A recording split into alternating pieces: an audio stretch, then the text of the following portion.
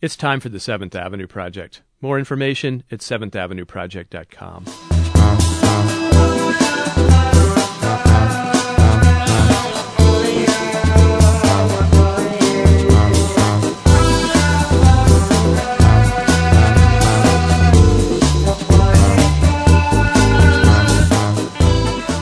Hello and welcome to the 7th Avenue Project. I'm Robert Polly. And on this day, a real-life resurrection story. The filmmaker David Hoffman lost nearly everything he owned in the fire that burnt down his home in 2008, but he was determined to salvage something from the flames. A new film tells what he lost and what he found. The film is called Everything Which Is Yes, and it premieres at this year's Santa Cruz Film Festival. I'll talk to David Hoffman and the film's director, John Barrett, right after this.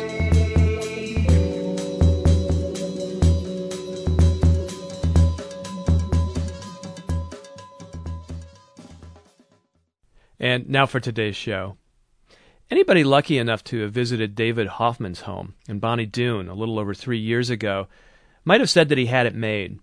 He and his wife and their 2 young sons lived in this dream house. It was a big sprawling place on top of a mountain overlooking Santa Cruz. And it was the perfect spot for an artist like David. It was a studio where he edited his films and where he wrote and did other projects. And there were these rooms for his huge collection of art objects, including his own original work. It was a kind of culmination of a lifetime of creativity. And then, like that, it was gone. It was the day after Valentine's Day. February 15th, 2008. I remember that because I left my wife a note on the wall that morning that said, "Be home, honey, still love you." David was driving over the mountains to a meeting in Silicon Valley when he got a frantic call from his wife. Get a call on my cell phone. "Our house is burning." I turn around. I head down Route 17 at 120 miles an hour, and I look off to the right, and I see smoke from the mountain, my house. By the time he got home, it was too late to do anything. The fire was out of control. Drive into my driveway, jump out of the car, screaming at my wife, "I'm so sorry, I'm so sorry." I didn't know how the fire had started, but I figured I had to do it in some way. And we turned towards the house, and a 40-foot flame was coming up from the gas line. It was an electrical fire, maybe an overloaded circuit. Thankfully, David's family was okay, and no one was hurt, but the house was destroyed. And not just the house. My archive up in Bonnie Doon was about 50 feet, 2 stories high, filled top to bottom with the things that I had collected from the time I was a boy in New England. Thousands of books, thousands of original photographs and photographs that I had bought, thousands of long-playing records, LPs, plus the A and B negative to my 178 documentaries. David had been making documentaries since the 1960s. Some of them are quite well known. He's made films about musicians like B.B. King, Johnny Cash, and Earl Scruggs, about politics and current events, about all kinds of famous people and ordinary people all around the country.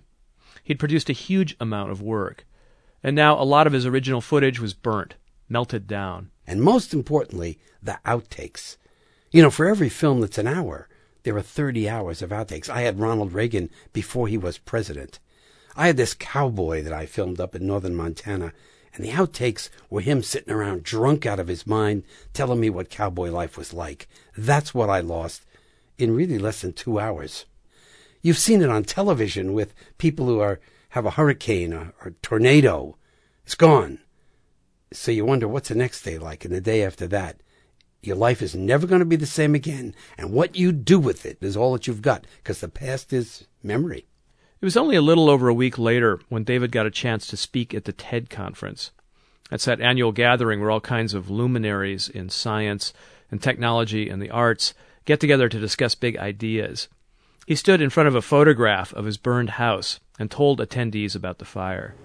I just looked at it, and I didn't know what to do. I mean, this was I my things? I always live in the present. I love the present. I cherish the future. That's my wife, Heidi, who didn't take it as well as I did. My children, Davy and Henry. An epiphany hit me. Something hit me. You got to make something good out of something bad. Now, if that sounds like a stake in the ground, well, that's exactly the way David took it. When you say to the people at TED, the most powerful people in the world, that you're going to make something good out of something bad. You're not kidding. So David went back to his burnt house and his burnt belongings, and he took a friend with him, a cameraman he'd worked with on some of his documentaries. They shot footage of David wandering through the ruins, sifting through the fragments of his former life, thinking and feeling his way through the disaster. They got some powerful scenes, which David planned to make into a movie, and he spent months trying to edit it into something. And I got it to a certain stage, and I looked at it, and it just didn't work. So I called up John Vincent Barrett. John Barrett is David's friend and fellow Santa Cruz filmmaker. And I knew that he had in him some strange ability to show a kind of a mood piece, like an ode, like music, that I did not have. I knew that he had a talent I didn't have. I have him come over the house. I show him my movie. He says, yeah, it's a good movie, David. Nice. I said, yeah, John, but it's not right. He said, well, I don't know if I can do anything with it, but let me take it. Well, John did do something with it. He completed the film. It's just finished, and we're going to talk about it today. It's called Everything Which Is Yes, and it's about many things, about coping with loss, about an artist's relationship to his materials, about what we keep and what we leave behind. And it's about David Hoffman's own remarkable career as a documentary filmmaker. So let's hear a clip from the film, and then I'll talk to David Hoffman and John Barrett. I had to remember my things. I couldn't let this time pass and just see the stuff get hauled away.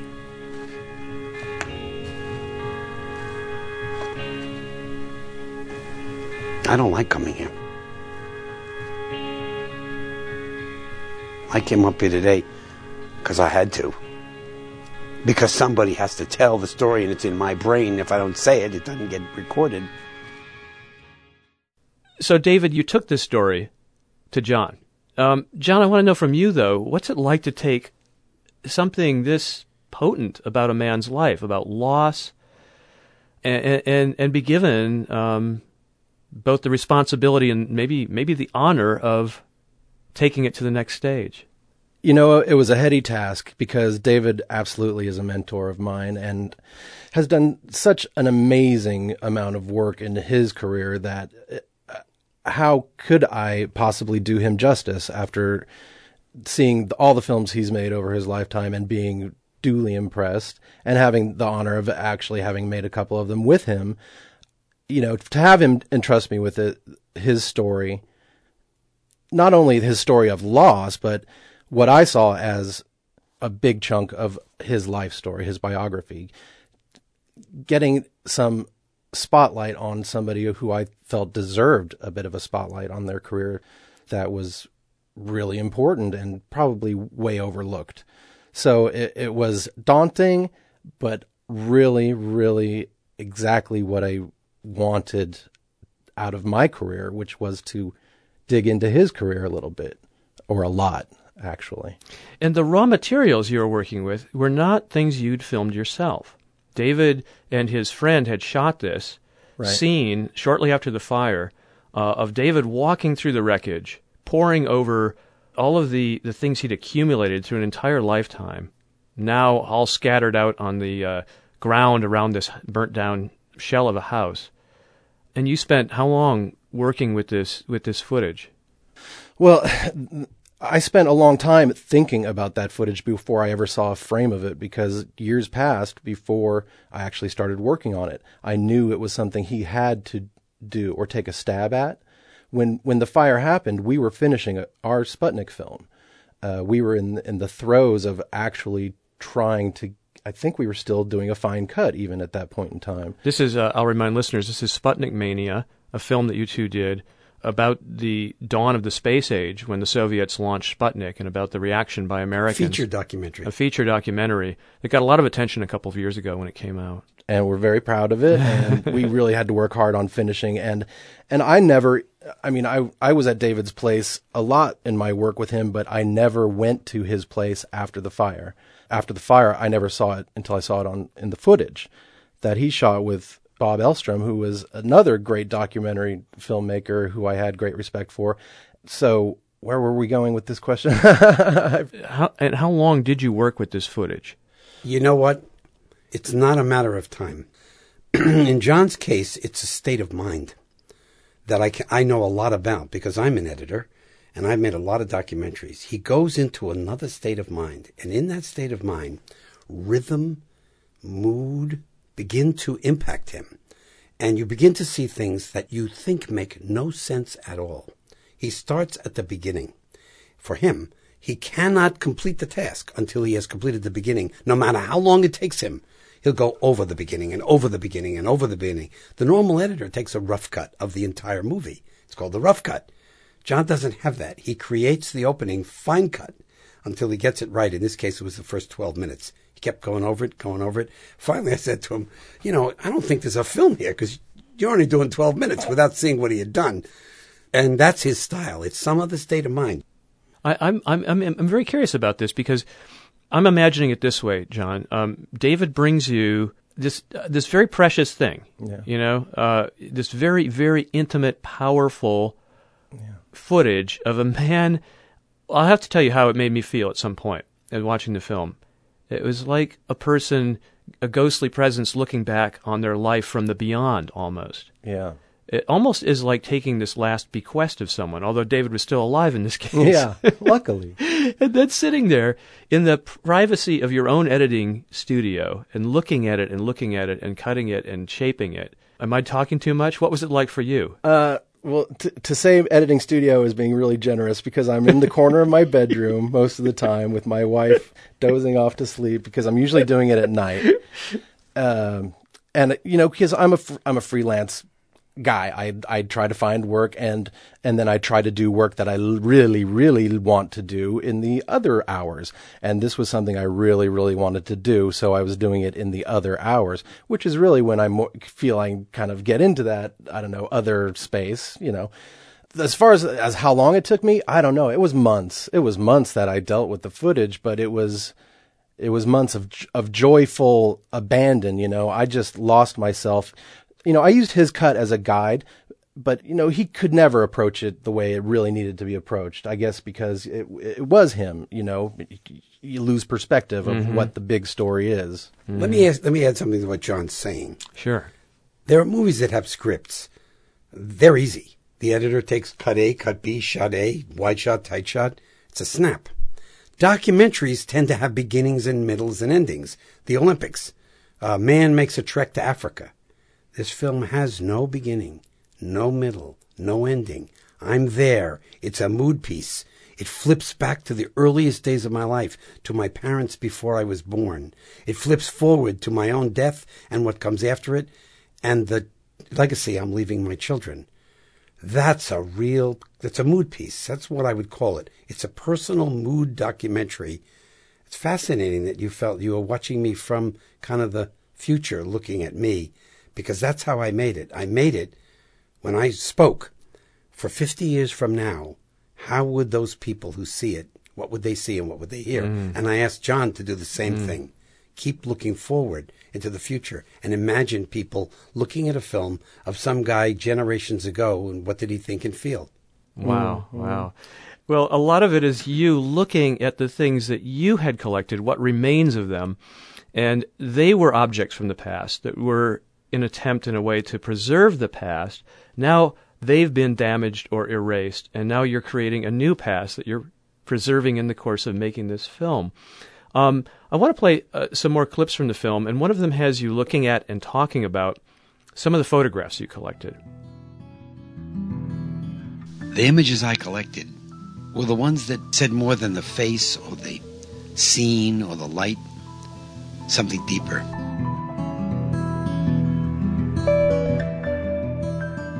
I know women have the power, the heart, the soul, the emotion. Women are more than interesting. 1,000, 1 million different emotions and ways and looks.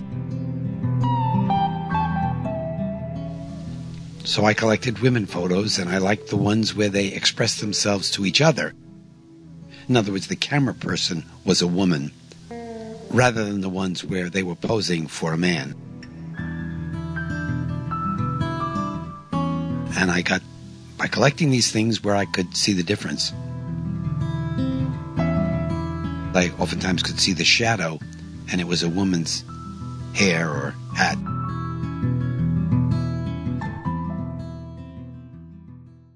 So that's a clip from this film, Everything Which Is Yes, about your loss in the fire that consumed your home, David, and your massive archive of things that you'd accumulated, including these photographs of women, many of them taken by women. These are old photographs, and the film shows these now burnt photographs, singed around the edges. Incredible photographs. Informal photographs, snapshots taken of people from, the teens, the 20s, some even maybe the 19th century. Remarkable stuff. I wasn't a collector to own an object. I was a collector to use the ideas that things gave me. When I was a boy in New England, you could walk into a shop and see the Revolutionary and the Civil War in some old lady's antique shop for a nickel or a quarter, an object. Those objects haunted me from the time I was 5, really. I started collecting. The idea that a thing has a story. Of all of the work that I've done, all the films, the books, the records, at least 50% have started with something that I saw. Snapshot photography is haunting. The ordinary citizen, the ordinary person who's great, in a moment in time. And I noticed this peculiar thing. Women, actually photographing women, are different when men aren't around. Sounds like a small idea, but it's not. It's a huge idea. I was headed towards a feature. I was headed towards this woman photographer who was uncovering the depth of women in the 1920s by just taking her pictures when they went out to get an ice cream, which is the kind of things I saw. And I wanted my boys to know that, because I didn't have these pictures anymore. They were all crunchled up and burned. And why would I have collected them in the first place? That's the problem for all of us, Robert. We have thousands of photographs on our computer. Any of us who hear this radio show die tomorrow, they are meaningless. They got numbers, number 604B3, or grandma. That's worse than the old photo album of the 1920s, when at least they wrote Grandma Visits Yosemite. So I realized, my God, the thing wasn't it. It was my perspective on the thing that I had to tell in this movie. The movie is partly about you processing this catastrophic event in your life that starts with loss, but then discovering, well, there's been something created as well. So these gorgeous photographs now had a new look. They'd been treated by the flame. And we can hear you discover that in the film. It was amazing. It was like the fire was adding, not to the value of these things, but that wasn't really what I wanted anyway. What I really wanted was the image and the power of the image, and the burn added to it. And John, you chose to include that moment in the film. Absolutely. Oh, it's such a beautiful notion that the fire doesn't necessarily ruin what I hold dear about this object. In fact, it can improve it. It can make it more, I don't even know what the word is, more there, I don't know, more alive, more stressed, more like it's been through something. I don't know what it is, but I see exactly what David was saying when he made that observation.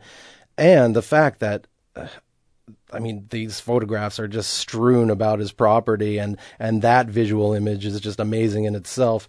There are faces looking back at you from the ground constantly, and as he's strolling the grounds. So yeah, I love that idea of that the fire really didn't destroy everything. It in fact made some things stronger, better.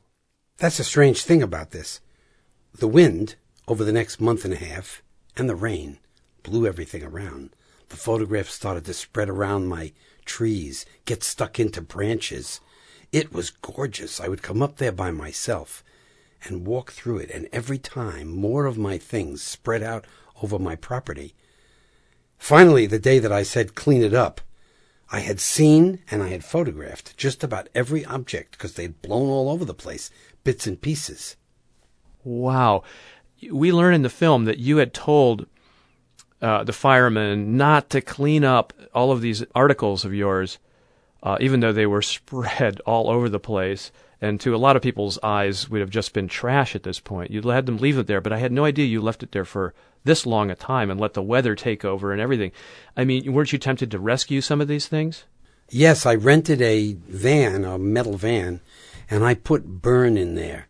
And I smelled from burn. My wife couldn't stand it. People thought I was nuts, carrying little bits and pieces. And I still have 14 boxes that no one allows in my home of burned objects that I think are beautiful.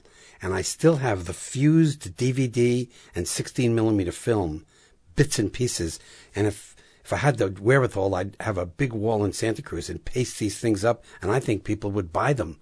They're gorgeous. I had no idea that fire created such gorgeous meld of your objects. Once you give up with the idea that they're going to be saved, what they become is amazing.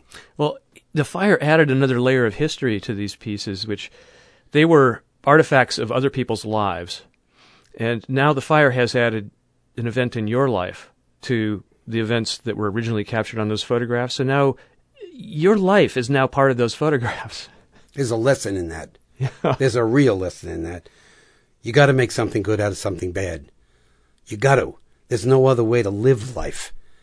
If you dwell in the bad, and some people do, I don't knock them, but it ain't the way I'm going to live. I'm going to turn this into something. And so far, we made the movie, John and I. John's movie making. I'm the character. I've never been a character. You know, it's always B.B. King or Bob Dylan, Joan Baez or Ronald Reagan, Jimmy Doolittle or somebody like that. Not me. I'm the ordinary guy behind the camera, like John's the ordinary guy making the movie. But I started sending it to other people, my colleagues, just because. And they, unbeknownst to me, sent it to other people I didn't know. People who have cancer, baby boomers sending to their parents. People who wanted to have their own lives. People in trouble, divorce. And I start getting these dozens of emails back from people saying, "You've helped me. Mr. Hoffman, thank you. You've helped me. This movie has helped me live my life in a better way." Completely a shock to me. I thought the movie was for my family, and John made it into something that I thought had a bigger audience, but not so affecting, particularly of baby boomers, you know? The baby boomers are amazing people. And they say, you know, a lot of us are leaving some money, a house, a lot of photographs, some video, nothing. Is that all I want to be known for, is the money? For the upper middle class particularly, and the middle class also.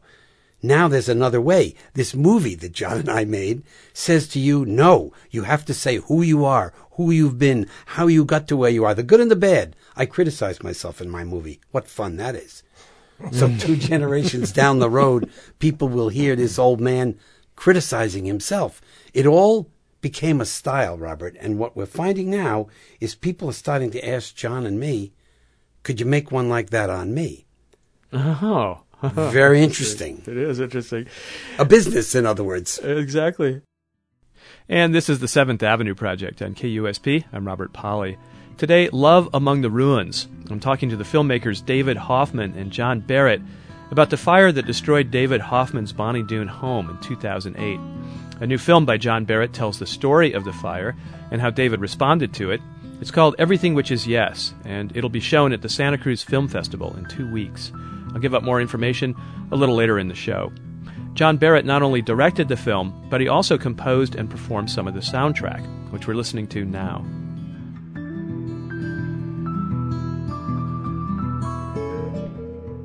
Now back to today's interview with filmmakers David Hoffman and John Barrett. Well, we've been talking about artifacts you'd collected of other people's lives and that you lost in this fire, or that were changed by this fire in some cases. But even more of a sock in the gut for me as a viewer, and I think for other people, is to see those things that you had made destroyed. That is your films. And at one point you come upon your beloved filmmaking and projection equipment, all charred, you know, just absolutely wrecked by the fire. And there's this lovely scene. I want to play a clip from it. 16mm. This is the story, man. This is what the story is about. 16mm, 10-reeler. They used to call it a 1-reeler, actually. It's 10 minutes, called a 1-reeler. 400 feet. a projector. Now, 16 millimeter projectors, you still know what they are, and I had quite a few. I loved 16 millimeter projection, even the sound. Everything about 16 millimeter. The machine, the rewind. When I was an early filmmaker, early 20s, you'd have races. Who could wind the damn film fastest? You had synchronizer, lined up the soundtrack and the picture. You had a scope. I had it all upstairs here. Everything. I had a whole 16 millimeter rig, and I was working 16. Scope, which had counters on it. You had splicers, different kinds of splicers, glue ones and tape ones. This was my camera case. So in that scene, David, we really get a sense of your immersion in and love for this lifelong craft of yours, filmmaking. And John, you being a filmmaker, it becomes clear at this point, as we go into then a montage from David's vast catalog of documentaries that he's made over the decades, that this is a tribute, in a sense, from one filmmaker to another.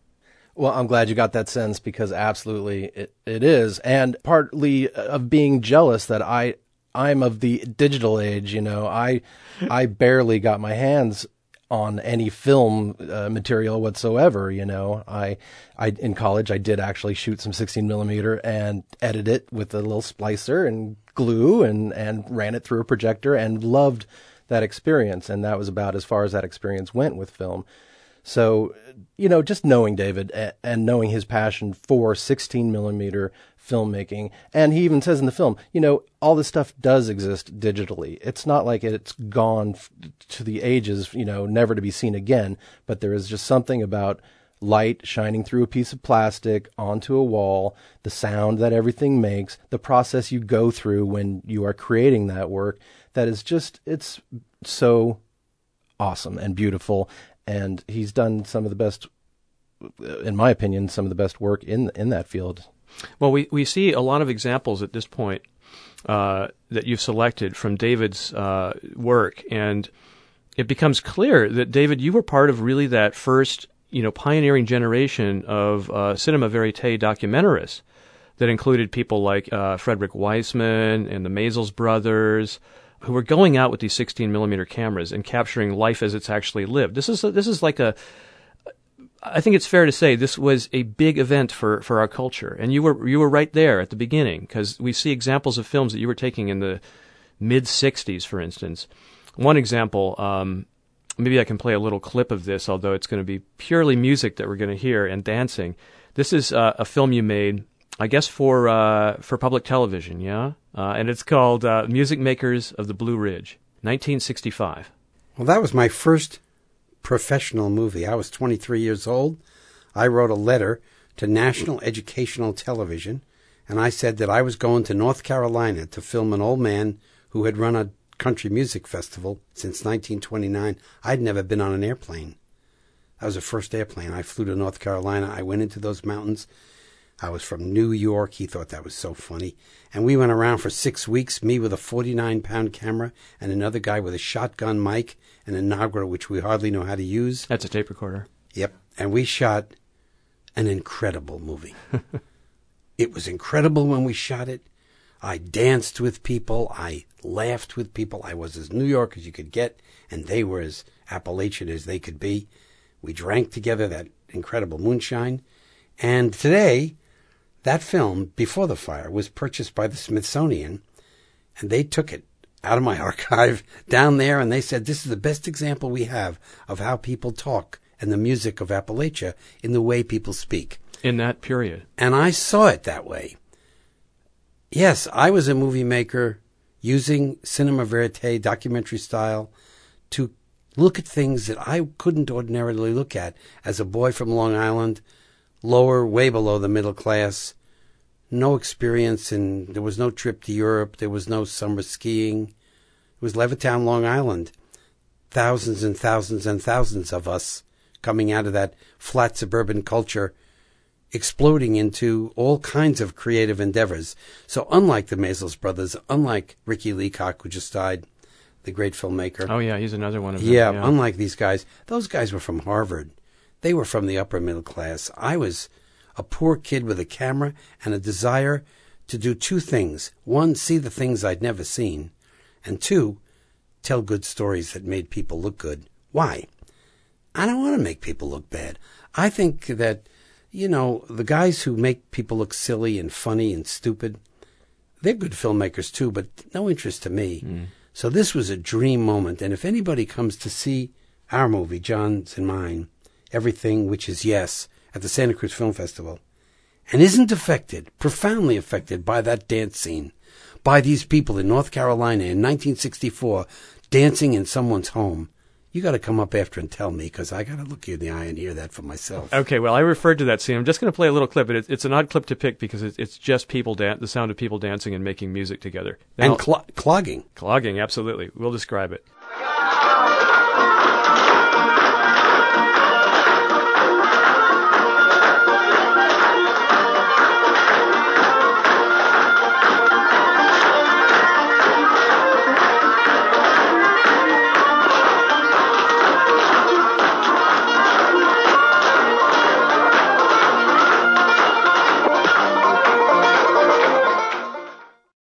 So that's a scene from this early documentary that you made in Appalachia in North Carolina called Music Makers of the Blue Ridge.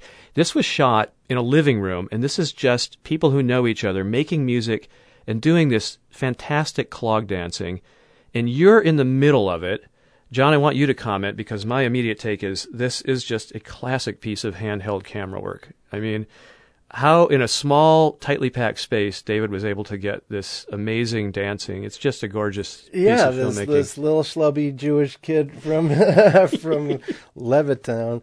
And what I love about that film, beyond the cultural, historical significance of actually seeing these people doing what they love doing in their home, is and I freeze on it, is you get to see David shooting the film, because he's shooting in a mirror. You get to see the mirror image of him shooting. That's right, yeah. And it's just a kick to see the young David Hoffman shooting this amazing scene. And the fact that he gets in there and starts really moving with the dancers is very artful. I don't think he planned it that way. I think his spirit took over and he just went with it. And that is part of what I love about David, is he goes with it, I want to give our listeners a taste of some of the other films you've made, David, and which are featured, segments of which are featured in this new film. You did a documentary about B.B. King performing at Sing Sing Prison. What year was that? The year is 1973, but you just said a very interesting thing. I did a film about B.B. King performing at Sing Sing Prison. That's one of the things that happens to documentary filmmakers. I went into Sing Sing Prison. I got the warden to agree to a concert. I talked B.B. King into it, and I brought B.B. King to Sing Sing Prison, the worst prison in New York State, the place where the death to the electric chair is. I staged the concert, and all hell broke loose. And B.B. King gave a performance that I doubt he would have given had it not been such an insane environment, with the cops all around and the inmates going nuts and the warden worried the thing was going to lead to a riot, which it never did. And me on the stage just watching B.B. King let loose. Now, we've seen B.B. King at Santa Cruz, but you've never seen B.B. King quite like that. This is a guy who doesn't hold back during his performances, but this one really stands out, having seen that clip. The vibe in that room is on fire. The prisoners, the inmates are just going nuts, and those are my favorite shots. I love B.B. King, but I love looking at the shots of those inmates smoking their cigarettes like nuts and just going crazy. I gave you a brand new Ford, but you said I went in Cadillac.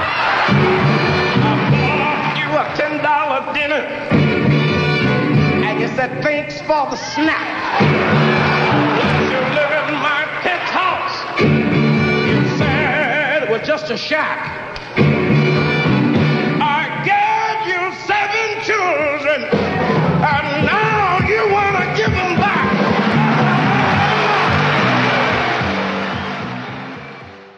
Well, people may have seen, other prison concert documentaries, probably Johnny Cash at Folsom, but I didn't know about this one until I saw it in this film. So, It was That's a real the problem treat. with David Hoffman, filmmaker, guys. Let's be honest about it.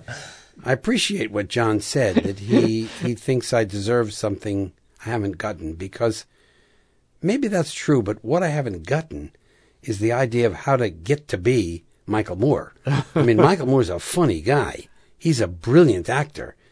He's an okay movie maker, but he's a brilliant actor, and he's a great marketer. You have to be so many things, don't you? And John and I and you, Robert, struggle with the fact that we may not be the marketers that these big guys are, but the talent is still there. Well, I hadn't known about your work. I'd known about these other very famous guys from that early first wave of direct cinema, as they called this kind of filmmaking. But I wasn't. And another one that really struck me was one that you did, tell me the year. This is about another filmmaker, a young filmmaker. It is called A Day with Timmy Page. This is about a 12 or 13-year-old kid making a film with a Super 8 camera. The United States Information Agency awarded me a grant. They awarded several filmmakers, Franny Coppola being another one, to go around the country and film things. And I was from New England. So I said, I'll go to New England. And they gave me a job to film 4 little stories. And I'm sitting in somebody's house on Friday night, and the woman says, hey, there's a kid in town. He makes movies. I said, really? I'll show up tomorrow at 8 a.m. Show up the next morning with my camera and my sound person, and we film 2 or 3 hours of me interacting with this 13-year-old boy. And the film won 32 Blue Ribbons, top film festivals. It became a television masterpiece, really. People kept running it. It opened the New York Film Festival. It just was the moment. I tell that to all the people today who are out there with their little cameras. These moments occur. John has one, I think, with the roller derby girls in Santa Cruz, where his wife is a roller derby girl. And I tell him, there is a movie there. This place packs to the nines, the energy, the stars. He knows there is. But it's stepping over that line and saying, I'm just going to do it.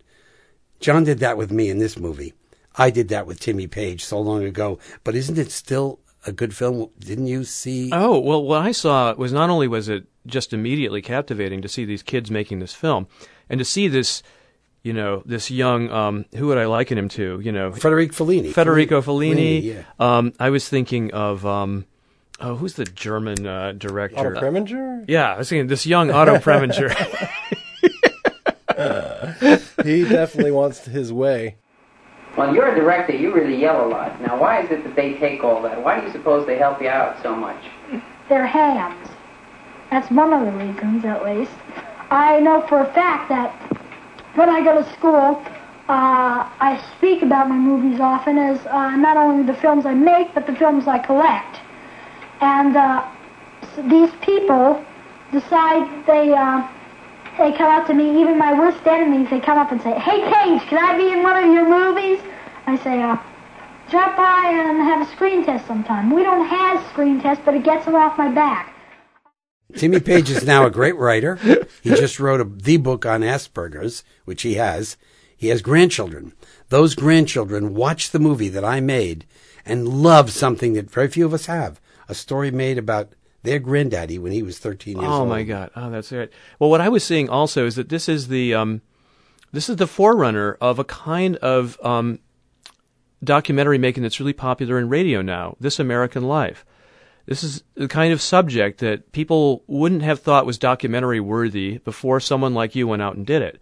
It took us radio guys 20 years or so to catch up to filmmakers like you and start making, documentaries about ordinary things like that. Totally true. This American Life is brilliant, and one of the things that's most brilliant to me is that I don't need video. You don't say to yourself, oh, if this was only in video. It is so rich as radio. Radio is such a wonderful medium, and This American Life pulls it off where I'm just caught in that story. I want it to run longer. But I will say this. I do believe it was the filmmakers who paved the way and who were the great inspiration for radio producers like Ira Glass. I think he'd probably agree to that. Also, I want you to know that at the time that I was making these movies, these early ones you refer to, nobody had ever been filmed before. Very few people had seen documentary television. Almost nobody has seen handheld documentary television. So that when you came up to somebody, and I remember I once got an assignment from PBS American Dream Machine, 1970, to do a rat patrol. We were going to go out in the morning in New York City and film people who hunted rats. Well, nowadays, that's okay. At that time, that was major. Nobody'd ever seen it. The Garbage Man, where's he dumped the garbage? Nobody'd ever seen it. The Makeup Girl, how does she put the makeup on and teach people how to do it? Nobody'd ever seen it. What fun that was. And if you've just joined us, this is the 7th Avenue Project on KUSP. I'm Robert Polly, and we're talking today about the life and work of documentary filmmaker David Hoffman. There's a new movie out about David Hoffman and about the fire that burnt down his home in the Santa Cruz Mountains 3 years ago, destroying his archive of film and art. The new movie about him is called Everything Which Is Yes, and it's directed by Santa Cruz-based filmmaker John Barrett. Both David Hoffman and John Barrett are joining me today. Everything Which Is Yes has its world premiere in 2 weeks at the Santa Cruz Film Festival. It screens Sunday, May 8th and Wednesday, May 11th at the Nickelodeon Theater in Santa Cruz. You can find out more at santacruzfilmfestival.org. Well, I want to showcase yet another of your documentaries, maybe the most famous of them all. This is one that won a Critics Award at the Cannes Film Festival. Was it 1971 or 72? 1970. Oh, okay, 1970. And this is one that I think really made a splash in its day, King Murray. This is the portrait of an insurance salesman that you knew from Long Island, yeah? And he is kind of a force of nature. I mean, people could say he's crass, loud-mouthed, etc. And this is a little story of him and a bunch of his business buddies, I guess, going on this spree, this junket to Las Vegas with girls and gambling and drink. And Murray talks endlessly about himself. And he's just this archetypal American character. Well, this was 1970. Yeah. In 1967, Shirley Clark did the first documentary feature on junkies in New York, A Junkie. Nobody had ever seen a documentary in a theater, and to see a real person was a shock. In 1968 and 1969, there were a few documentaries of a similar nature. I can't remember them. And in 70, you had Monterey Pop, and you had My Film, and you had the Maisels Brothers Salesman. Exactly, yeah. 3 great documentaries, mine included, that shook up America. Let's look at what happened to them. Monterey Pop went on to become a classic, really, rock and roll. You guys have seen it. Mm-hmm. The Maisels Brothers Salesman was very well appreciated as a major work looking at Bible salesmen. And My Film died on the vine. It did, Won really? the Cannes Film Festival. Yeah. Won the Critics' Prize, which Salesman wasn't even in the Cannes Film Festival. Opened in New York to incredible reviews, and no audience. Nobody came to see my movie. It died within a week in New York City. It ran for a year in France because the French really enjoyed the sense of humor of the movie. But what it told me was that people were embarrassed by Murray King. They weren't sure how to feel about him. Today, we look at Murray and we say, that is an archetype, American, get-ahead guy, no matter what the price, and basically a good guy, crass. At the time, it was an embarrassment. People felt that I had attacked America. Pauline Kael, writing in New York Post reviews, said David Hoffman should be thrown out of America. No, for making really? that Pauline movie. Kael? It's a quote. Pauline Kael. David Hoffman should be thrown out of America. He has made an unpatriotic movie. No, Pauline Kael said Pauline that? Kael, yep. And the Wall Street Journal guy, he was a New York Times guy, Andrew Saris, said it was one of the 10 best films in America. And Fellini wrote me, Mr. Hoffman, your movie is a work of art. You should make another 10. This is a piece of genius.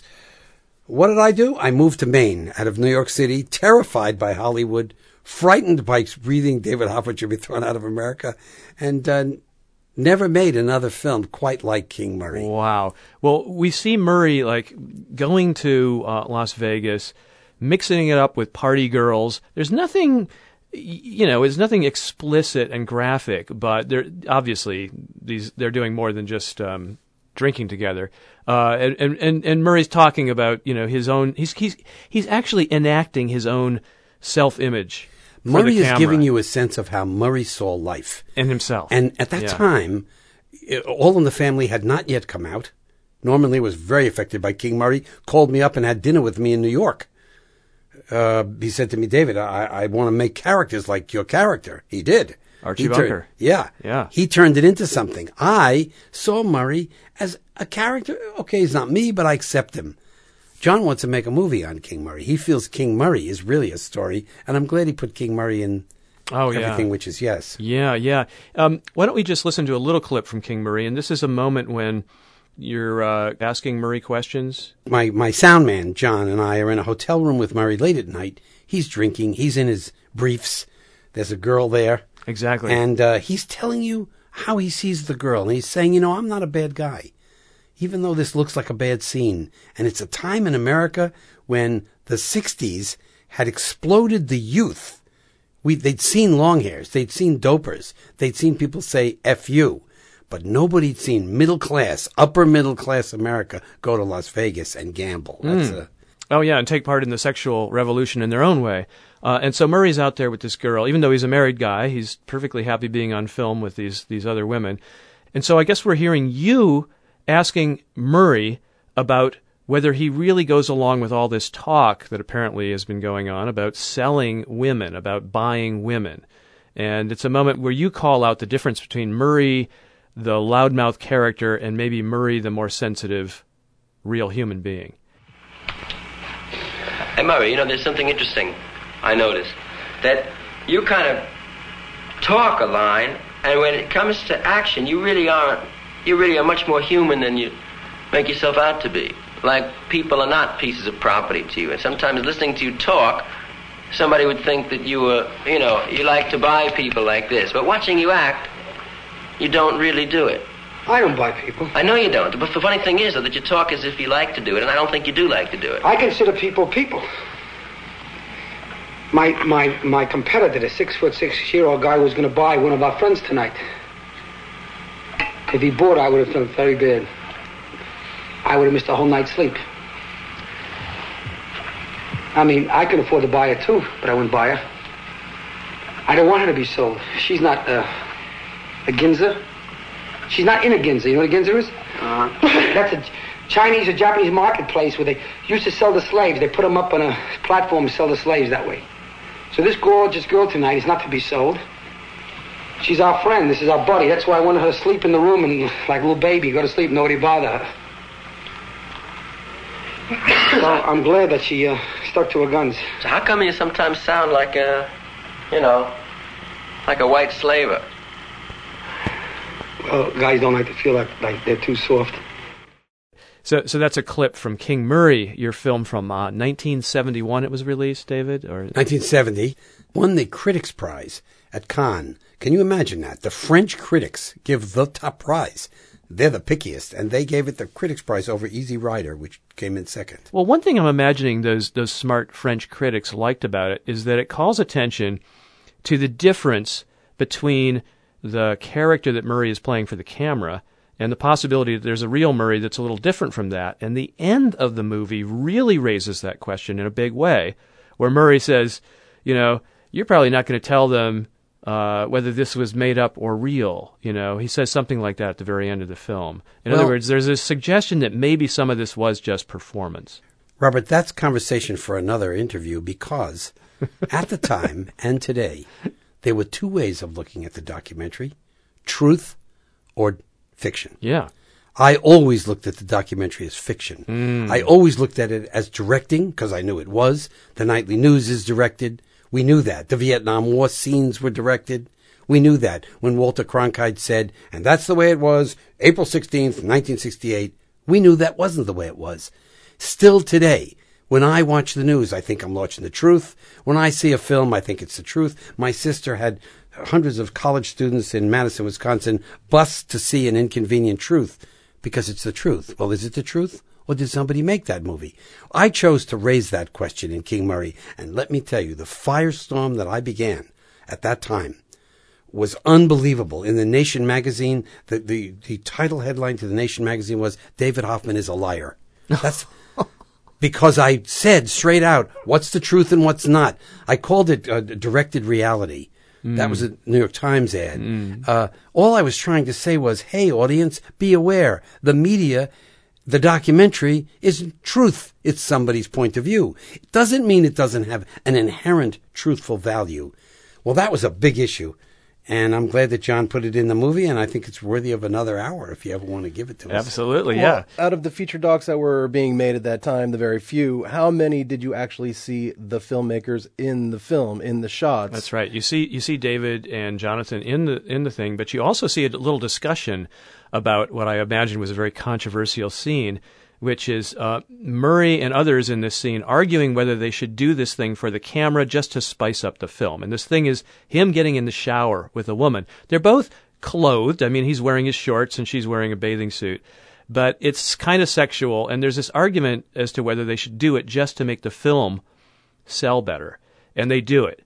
And to throw that in a documentary was to actually challenge the whole notion of a documentary. Correct. Yes, and that is it blew my mind. Yeah, and that is as true today. And I, who make documentaries, still am taken in by documentaries that agree with my point of view, where I think I'm watching the truth. We just have to keep it in our minds. Everything which is yes is not quite about that, but it is about the life I lived as a documentary filmmaker.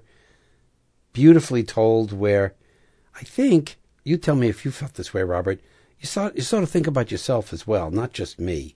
Did it make you think about you? Absolutely. I mean, about me and my relationship to my possessions, which is a question I want to ask you in a moment. But first, I want to say that talking about Murray and what being in front of the camera did to this man made me also think of the fact that when you went up to your house just days after this fire, you brought a cameraman. And you walked around with a camera, filming you. And I want to know how that changed your experience. In a way, it seemed to me that you, too, were performing. And did that make it bearable in a way that if you had been there all alone, with no one else, with nobody documenting it, it wouldn't have been bearable? I've never thought about that. You are absolutely right. If I had gone up there and lived my experience and not recorded it, I would feel horrible, because one hand clapping in the trees is no sound. One man thinking his touching thought, who am I? I'm just an individual just living life. But to give you all, my children, my wife, the Bonnie Doon community, some measure of what this meant and what I'm going to do with it and who I was, made me feel that I had a legacy and that I had put it on film. And I thanked John when it was over for giving me the chance to have a record of myself that I'm proud of. I don't think, to me, knowing David and being intimately knowledgeable of all the footage that they shot that day, I don't think the camera being there affected his thought process or what he was putting out there. He has a unique ability to just express himself regardless of the surroundings, who's listening, how many people, if it's on TV, radio, or whatever. And there is some footage that he shot by himself before his friend arrived, and I can barely watch it, really. And chose not to use a lot of it because he really does let his soul bear out a little bit in that footage, and it's heart-wrenching for sure. Well, as I said earlier, this is a film in a way about someone processing loss, bereavement in real time. You get to see the person actually going from a sense of bewilderment to, by the end, maybe a sense that, I understand this, I can put this in a framework that I can live with. And the way, David, you as a guy who'd spent your life documenting other people's lives, making art, the way you process and handle pain in this film is by making a film about it, by making it into art, by starting to make it into art. John completes the process. But we get to see pain transmuted right before our very eyes. I think it's beautiful what you said. I'm very interested in your perspective, which I appreciate. Thank you. But mine is somewhat different. Mine is I'm always thinking of the future looking back at the present. Mm-hmm. That's what's in my head. Otherwise, it would be a selfish act. I may be wrong about that, but that's how I would see it. And I wouldn't have done it. It's the fact that sometime down the road, a grandchild or a great-grandchild or a cousin is going to be asking a question that my movie will answer because I put down who I really was. Well, tell me this, the perspective that you had as you spoke amidst your burned belongings, that you were talking to the future, that you were talking to someone coming later. Is that partly your way, David, of, again, to fall back on my earlier statement, is that a way of processing pain, of making it into something bigger and more meaningful? Damn, Robert, that is a really good question. You're asking me questions nobody's ever asked me, not even John when he made the movie with me. That's a very good, but I'm going to tell you how I got that. My mother raised me with a simple attitude. It is, if you're going to die today, how would you like to leave it? No kidding around. I was raised that way. Now, it made me a horrible hypochondriac, and I am a horrible hypochondriac. I think I want to die every day. But when I leave this interview, when I leave John, when I see my children, I'm livid. Like, well, if that is my last day, how do I want to live it? What do I want to leave with that person? It always makes me say the extra sentence. The extra thing that needs to be said. Damn, I wish I had said that. I never go to bed with that attitude. I recommend it, but it's certainly the attitude that made this movie. The attitude that made this movie is I'm speaking to the future about my feelings at the present, trying to articulate them so they can have value for others, not just me. John, toward the end of the film, we've seen David walking through the ruins of his house over and over again, around and around. But toward the end of the film, you use this technique where you sort of have him fade and disappear from the scene. Yeah. This erasure kind of thing? Yes. Yeah, I use that throughout, in certain spots throughout the film, and was really happy to discover that I was, that it was shot in a way that I could do that.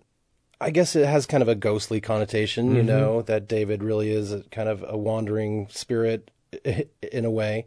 And, you know, I guess it's every artist's dream that the work will live on after they're gone. But I really do believe that this is a worthy document of a man's experience and his life, and that hopefully it is kind of part of his spirit, you know. David, you posed a question that we heard at the beginning of this interview from your TED Talk. Was I my things? What's the answer? Well, in my case, I immediately started getting other kinds of things. So, you know, when they look at the Neanderthals, for 120,000 years they had the same things. The last Neanderthal had the same spear as the first one. They're not human. When they look at the early Cro-Magnon in France and in Germany, our ancestors directly, everything is constantly changing. When they lose a cave, they build another. They put a horse up. They put a bison up. They carve a buck perfectly. I know just who those people are. They're creating, who was I? They're creating records of a time, records of themselves, statements. My things are a part of me. Sure, I could take the Buddhist attitude of, you know, nothing means anything, but I don't buy that at all. I think Buddhism got it wrong. Things do mean something. People mean something. Love means something. Certainly from a woman's perspective. They must be a bunch of men, and that's who they are, the gurus. My view is, my things are me, but I can change them. I could go out in Santa Cruz, and I did, and buy myself a $15 painting. Put it up on my wall and really like it. It's two bowls, and I look at it and say, you know, that's me in a way. Well, now you've got another thing, this film. And I want to thank both you guys for talking to me about it. That was great, Robert. You gave me some thoughts for a new version of the movie. Yeah, we're still cutting it, so. We'll always be cutting. Yeah. John and I. So, David, now that this film is, well, maybe it's not quite complete, but now that it's... We don't know if it'll ever be complete. We like tinkering. Well, now that it's at least viewable, what was it like for you then to sit down and see you as presented on camera by your friend shooting this and by your other friend, John, making it into a full-fledged, feature documentary? This is a film that John and I showed no one. Not our family, not other filmmakers. He didn't show his wife. I didn't show my wife. No one. He showed me. I got through my own experience, which was, that is a gorgeous movie. I don't know who that man is. That man is unbelievable who's speaking. He's really one hell of a great talker. But, John, you made a great movie. Then I had to show it to my wife. Drum roll, big time. she had to see it twice. The first time she saw it, she saw me. The second time she saw it, she said, I got to put you out of my mind now and see the movie. Then I showed it to the cameraman, Bob Elstrom, the great 72-year-old, brilliant 16mm cameraman. And he and his wife, they were completely shocked by the movie John had made, just like I had been. What? You took that hour and a half of footage and you turned it into this movie worthy of national television and maybe greater.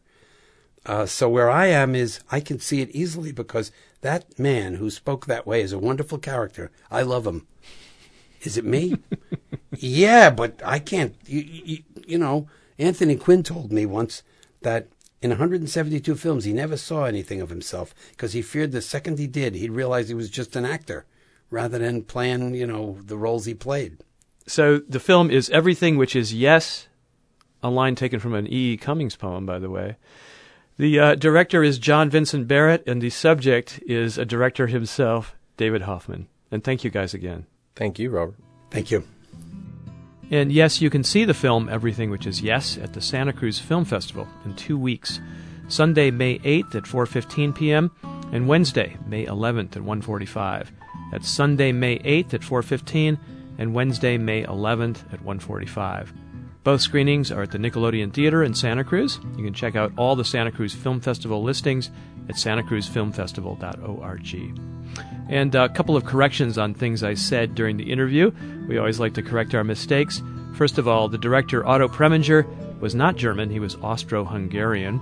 And secondly, that famous concert film with Johnny Cash performing in prison, that was at San Quentin, not Folsom. And this has been the 7th Avenue Project. I'm Robert Polly. I'll be back next week. We're on the web at 7thavenueproject.com.